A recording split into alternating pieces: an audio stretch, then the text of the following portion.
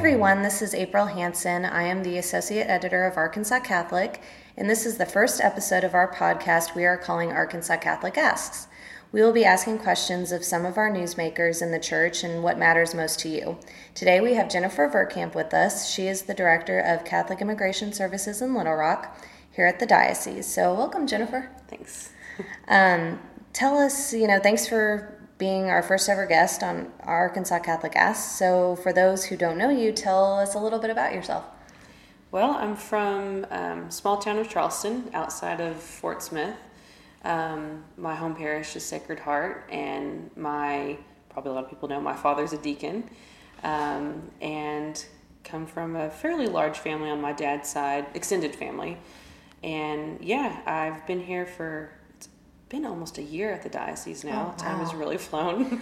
I studied social work recently from Boston College, and have had a really big passion with working with immigrants and refugees and social justice work within the church. And so it's kind of a long story, but in short, that's how I got here. And so I feel like that's a little bit about me. That's awesome. Well, and something too that happened just a few months back, you got engaged. Yes. Congratulations. Thank you. So one of the questions, we wanted to kind of do a little bit of icebreaker questions with our guests. So since you just got engaged not too long ago, tell us, how did you meet your fiance? Okay. Yeah. So it's kind of a different way that we met. I was actually in Chile for a internship with my grad school program. So I was there for about a semester. And, I was open to dating, and, I believe in, whenever you're dating someone, you're looking to see, would you possibly marry that person or not? And at that point I was like, well, I'm not really going to date people in Chile, but I was there for 5 months, didn't really know anyone, was living on my own. And I thought, I'm going to give this Catholic Match website a try. And so, because I thought, Chile was a predominantly Catholic country. And so, thought, maybe I could just meet someone and really would just hit it off as friends, and maybe they'd let me in their friend group while I was there. So I did it, and I said I would do it for a month. It cost some money, and on my grad school budget, I said I'm only doing it for 1 month, and then I'm going to be done. Did it for a month. There really was no one on there from Chile. Talked to a couple people, and was just like, this really isn't for me. And then when a month was up, I didn't know that the website would auto-renew and charge you for a second month. So I was really frustrated, because I was like, I really can't afford this, and I'm really done with this. This isn't working out the way I thought it would. Right. And so I thought, well, whatever, I'm not going to shut it down now. I've paid for it, but I wasn't really using it. And about a week after it auto-renewed, my fiance Jeff messaged me, and I was like, who is this Jeff guy? And I went and looked at his profile and just saw we had a lot in common, with our, of course, we're both Catholic, but how we kind of viewed the church and volunteerism, and both like to travel. I'm into the Spanish language, he was into French, and we just messaged back and forth, and I still had 2.5 months left in Chile. So it was a really good way for us to get to know each other. We had to really work on communication through messaging, and even we went old school and sent letters a little bit, and then did like video, like Skyping. And after 2.5 months, we stuck with it, and we met in person. And, I told him the whole time, I said, I'm graduating from school. I don't know where I'm going to find a job. I might go back to Boston. I even thought maybe D.C. or staying abroad. But I said, I'll look at Little Rock too. And, we just said, we'll see where things take us. And, God had plans for me to be here. And so at this job, and so things just kind of came together. He's from Little Rock, and that was also crazy because, my family is from Arkansas. So he was living in Little Rock, working. And, it just kind of came together. And before we actually met in person, because he had to do some work and personal travel, we talked from 5 different countries before we finally met each other in Arkansas in person.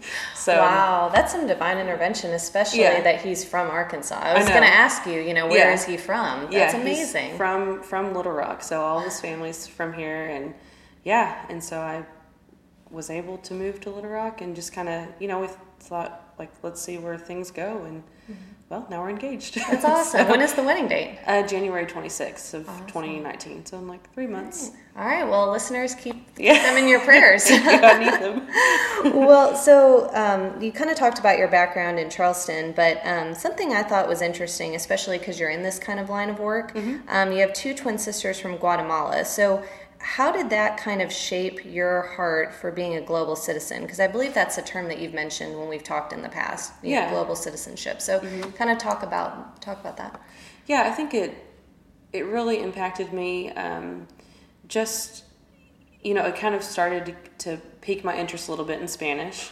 But then, just knowing that I had actual siblings that were born in a completely different reality from what I was born in. And I always, from a young age too, I remember sometimes I would just like lay there at night and think, someday I want to go on a mission trip or something. I thought like a week or so, and then that would be it. I ended up, finally I got to go to Honduras for 6 weeks after my freshman year of college, and I kept going back and forth to Central America. But I went to several countries there, but the place I hadn't seen yet was Guatemala. And so I knew, I said, I've seen these other countries, but I really want to see where my sisters are from.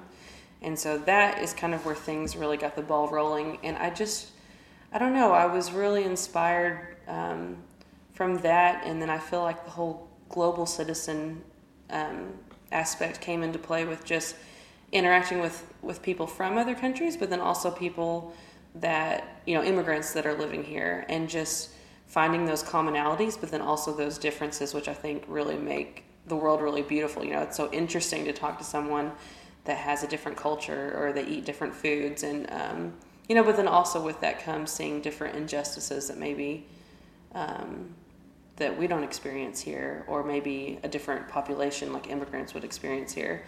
And so I think it just kind of started with that idea with my twin sisters, and just kind of grew into this whole global citizen idea. And I guess I used that term because it was something I had learned in social work school. I took a class called Global Citizenship, and I just thought that was kind of an idea. But it's interesting, everyone kind of has a different idea of what that means to be a global citizen.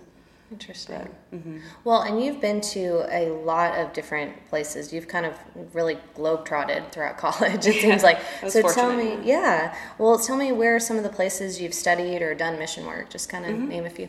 Yeah, I did some, a lot of service work in Guatemala, working with an oblate, Kathy Jarvis, and then Sister Rosalie from St. Scholastica doing we got a girls' scholarship program started. So that was where a lot of it started.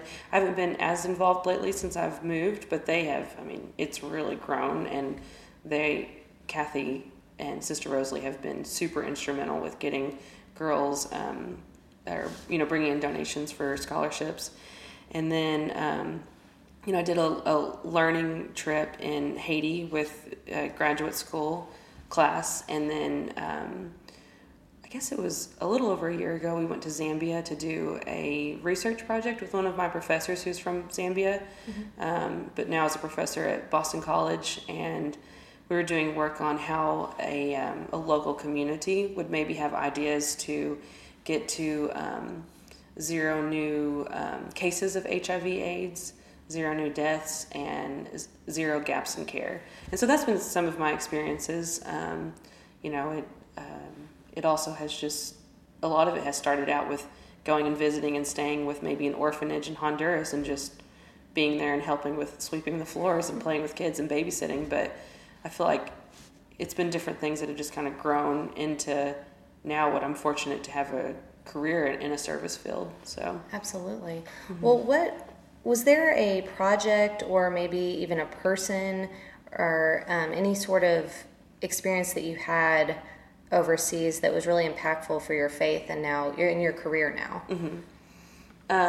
Definitely this Girl Scholarship program was extremely impactful, and it was something I never thought that I would be involved with. It sounds impressive, but I really was at the right place at the right time.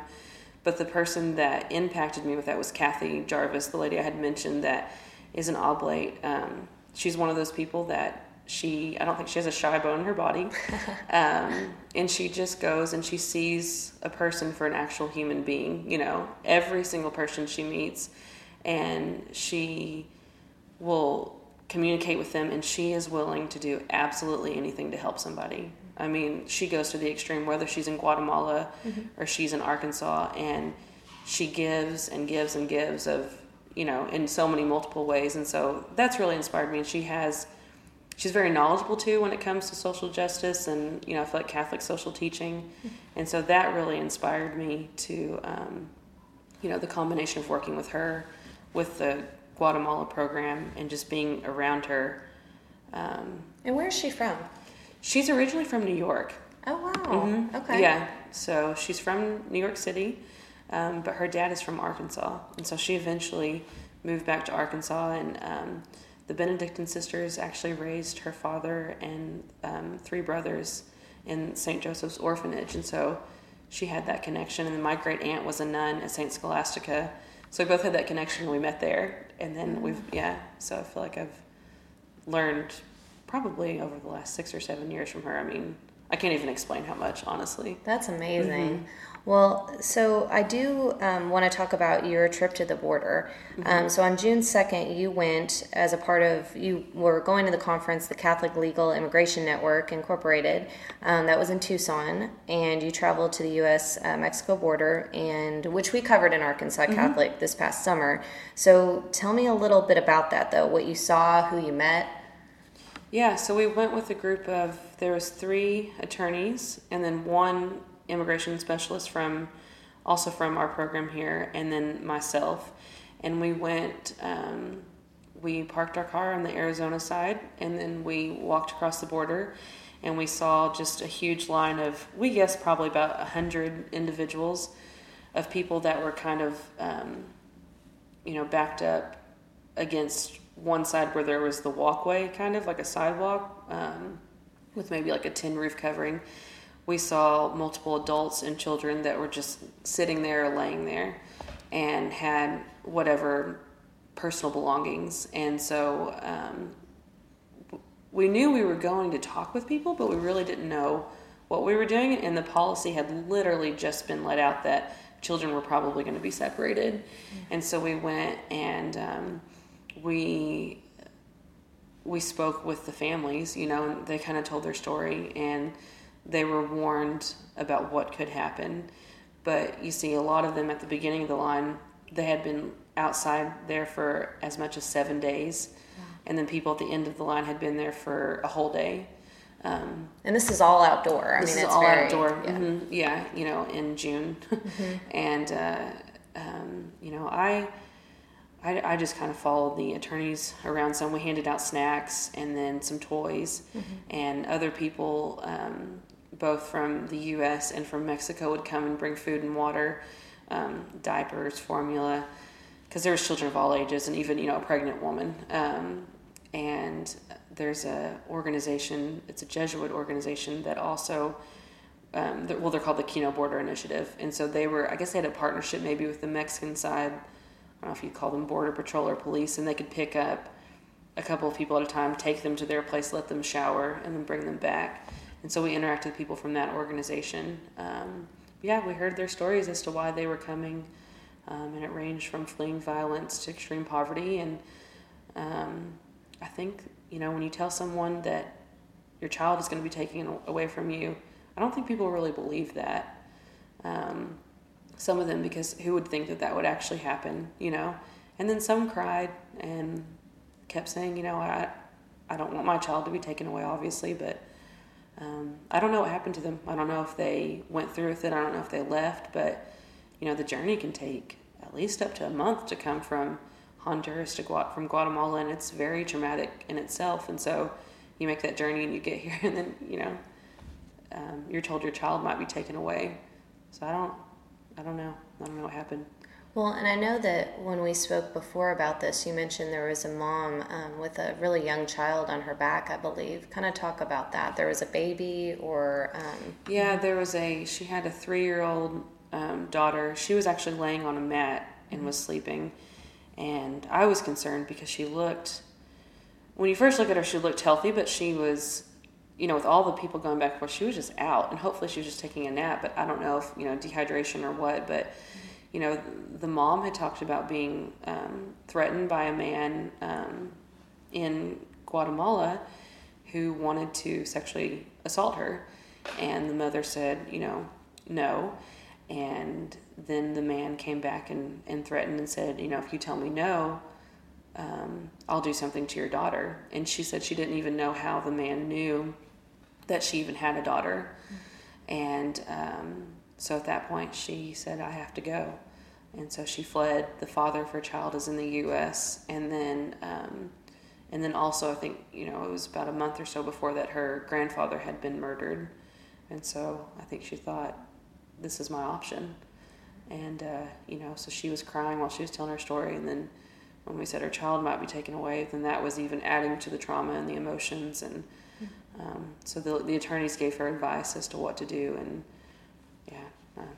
I don't know. Do you still think about those families? Oh, yeah. Yeah, definitely still think about the families and wonder, a lot of them I know were separated for a couple of months, and a lot have been reunified, but a lot, there were some too, the parents were sent back and the child was still here. And so there's just so many questions out there, and so many risks with such a vulnerable population and children that are involved, of things that can happen. So, yeah, I do, because I have no idea. So. Well, and that's kind of what I wanted to talk to you about as well, is kind of, break down what is a myth and what is a fact, and about people that are coming from another country that have, oftentimes risked their lives to get here. Right. So I want to talk about just the things that people say. Yeah. That you hear just often. So people often say, instead of crossing over the border illegally, unfortunately, people say they should just get in line or apply for citizenship. We've heard that a lot. So, yes. And I've been told by those in immigration that there really isn't a line per se. Right. And it's just not that simple. So kind of explain that process. Is there a line? And just not really. I guess if you're waiting in a line, that could take about 20 years. Really? But, it's, there's several different reasons. As we all know, our immigration system is extremely broken. Where within that system, there's a visa backlog, so a lot of the time an immigrant can come in because they have an eligible family member that can apply for them or can petition for them. And it depends on what family member it is, how long it can take, and also what country you're from. So for example, if you're from Mexico, it's going to take a lot longer for you if a family member petitioned than maybe if you were from, I don't know, Chile or something. A cousin can't petition for someone, of course, an aunt and an uncle. So it depends on what family member it is. If it's a sibling, it's going to take much longer. That's one of the longest categories. But there's such a backlog of thousands of visas that it can take some people a decade or more, even up to 20 years before they're actually told, yes, a visa is finally available for you. But then there's a process that goes through with that. First you have to file forms to even prove that you are actually related to this person. And then when there is a visa available, there's even more forms that you have to go through. And with that, once everything goes through, you're not even a citizen at that point. You would become a legal permanent resident, so a green card holder. And after that, you have to wait. Typically, it's, for most people, depending on circumstances, it's a 5-year waiting process. Then you can apply for citizenship. And with that, though, you also have to be able to do an English language interview and a civics test. So there's a lot that goes with it. And a lot of them, too, are also fleeing persecution and violence. And that would be, your asylees, or if someone was given refugee status in another country and then came over. So why does it take longer for certain countries? Because those countries are where we have the majority of our immigrants that have, so Mexico is one, I think the Philippines, the China mainland, I think those are the three, maybe India too. Okay. Well, and for somebody that's fleeing violence, if they have a direct threat, and they have to wait, 10, 20 years, that's just not an option for them. Right, yeah. And so then a lot of the time what they would do is maybe once they've come to our country, they can present themselves for asylum.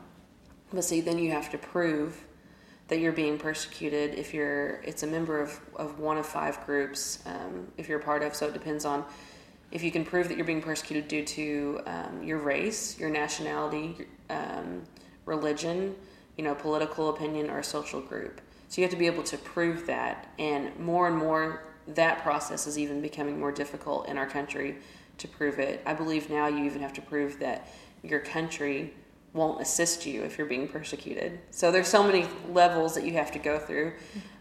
Someone can't just arrive and say, I'm being abused by my partner. Well, are you a member of one of these groups? Are you part of that? No. Well, then you don't qualify for asylum. Wow. Well, and what about people that are fleeing extreme poverty? They can't. No. That just does not. Yeah, that you would not qualify for asylum for that at all. People that are wanting to come make a better lives for themselves and their families, that's not even close to being asylum. Interesting. Well, and I also wanted to talk to you because we hear the terms undocumented and also illegal quite a bit. Yes. So tell me, why is undocumented a better term than illegal? It's pretty simple. It's just more humane. Someone told me that was an undocumented immigrant. They were explaining it. They said, I'm not illegal. That's not my title. And if a person went and, I don't know, robbed a store and then they spent some time in prison or something, once they come out, we don't call them an illegal because they committed a crime, and technically in our government, of course, the law is you don't cross the border without some sort of inspection, and it is breaking the law, but we also don't have just laws. But that doesn't mean that you give them a derogatory term by calling them an illegal. If you want to describe them, then by saying an undocumented immigrant, meaning maybe they don't have, like a social security number, a green card. And people also sometimes say unauthorized immigrant, but undocumented has seemed to be kind of the blanket term that is more appropriate. So. Well, and another thing that we hear pretty often is, we talk about welfare and, taxes are really a big issue. So do undocumented immigrants pay taxes? Yes, they do. Yeah, and that's a big stereotype. They pay a lot of taxes. Sales tax, of course, is one. Every time you purchase something, they're paying sales tax just like we are. They'll also pay property taxes if they own a home. And then also indirectly if they are renting from somebody. They also they pay into state and local taxes. The IRS actually will give an undocumented immigrant what's called an ITIN number, which stands for Individual Tax Identification Number, and that allows them to pay taxes, which they will actually never reap the benefits for. I was going to say, do they actually receive a tax refund, or Nope. do they actually? Okay. Yeah, they don't. And they say, I think it's 3/4 of undocumented immigrants will pay state and federal taxes. Wow.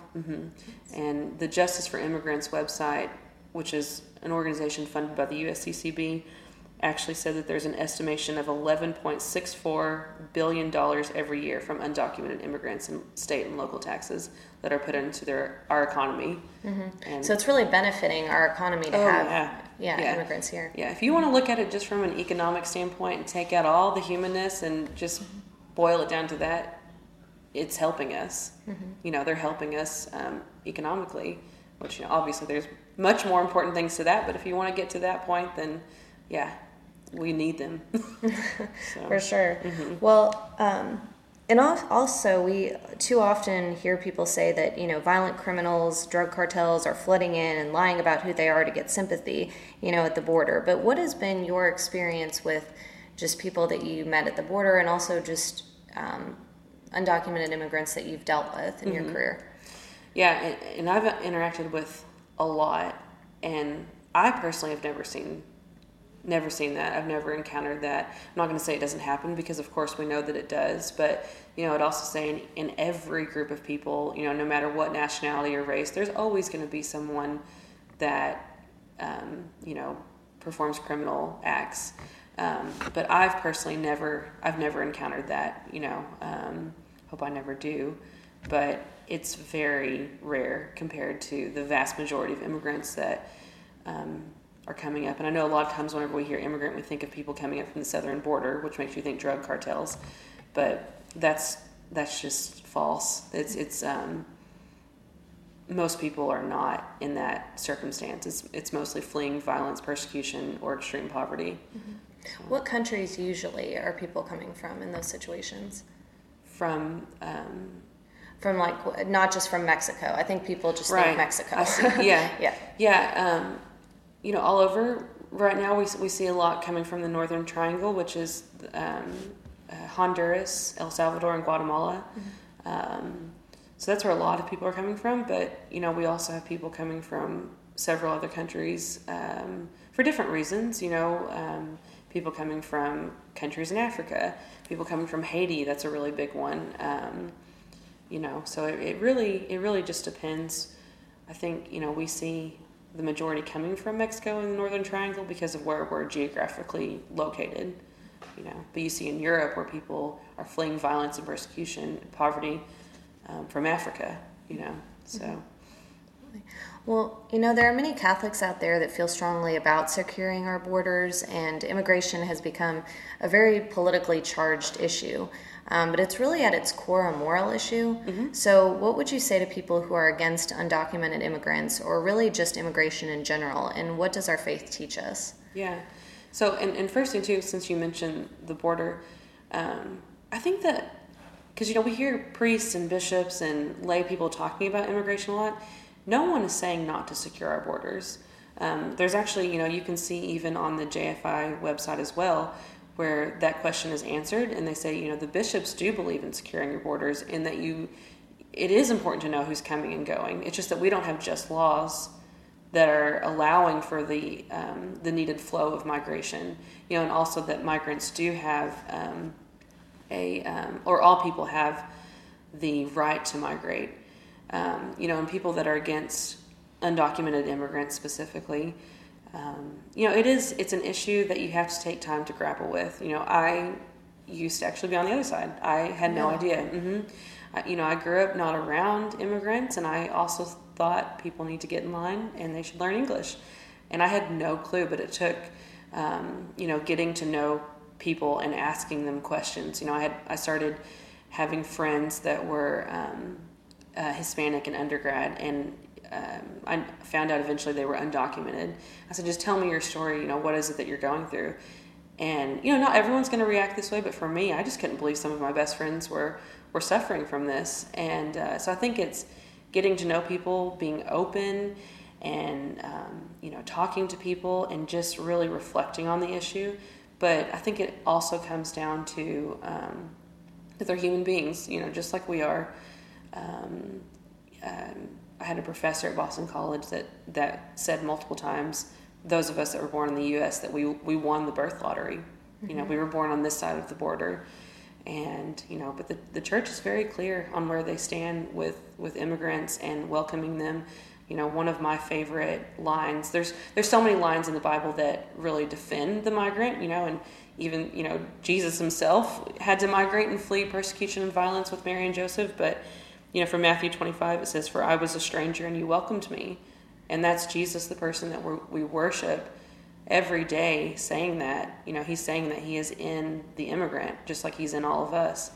And we're, he basically said, we're obligated. We have to welcome them because, he's in them, and that's what you do. And, it's tough, and there's a lot of fear out there, and I think we have a tendency to want to put blame on people, but, I think it just comes to being open, praying about it, reflecting, and talking to people that are familiar with the issue, but then really go talk to someone that is an immigrant and learn about their story, So that's kind of our call for people today, is just to open their hearts a little bit. And that's really all the questions I have for you today, Jennifer, but thank you so much for joining us on our first episode. Yeah, it's really nice. Thanks for asking me. Absolutely. Well, and we'd like to end our Arkansas Catholic Asks podcast with a prayer. We're hoping to do this with each one relating to whatever topic we discuss. So I've got this prayer for migrants and refugees. It's from the United States Conference of Catholic Bishops, and we're not going to read the whole prayer, but Okay. Jennifer, if you can read that portion of it. So let's go ahead and pray. Yeah. Lord Jesus, today you call us to welcome the members of God's family who come to our land to escape oppression, poverty, persecution, violence, and war. Like your disciples, we too are filled with fear and doubt and even suspicion. We build barriers in our hearts and in our minds. Lord Jesus, help us by your grace to banish fear from our hearts, that we may embrace each of your children as our own brother and sister. Amen. Amen. Thank you so much again, Jennifer. Oh, thank you. And it's fun. absolutely. And this has been Arkansas Catholic Asks. Join us next time.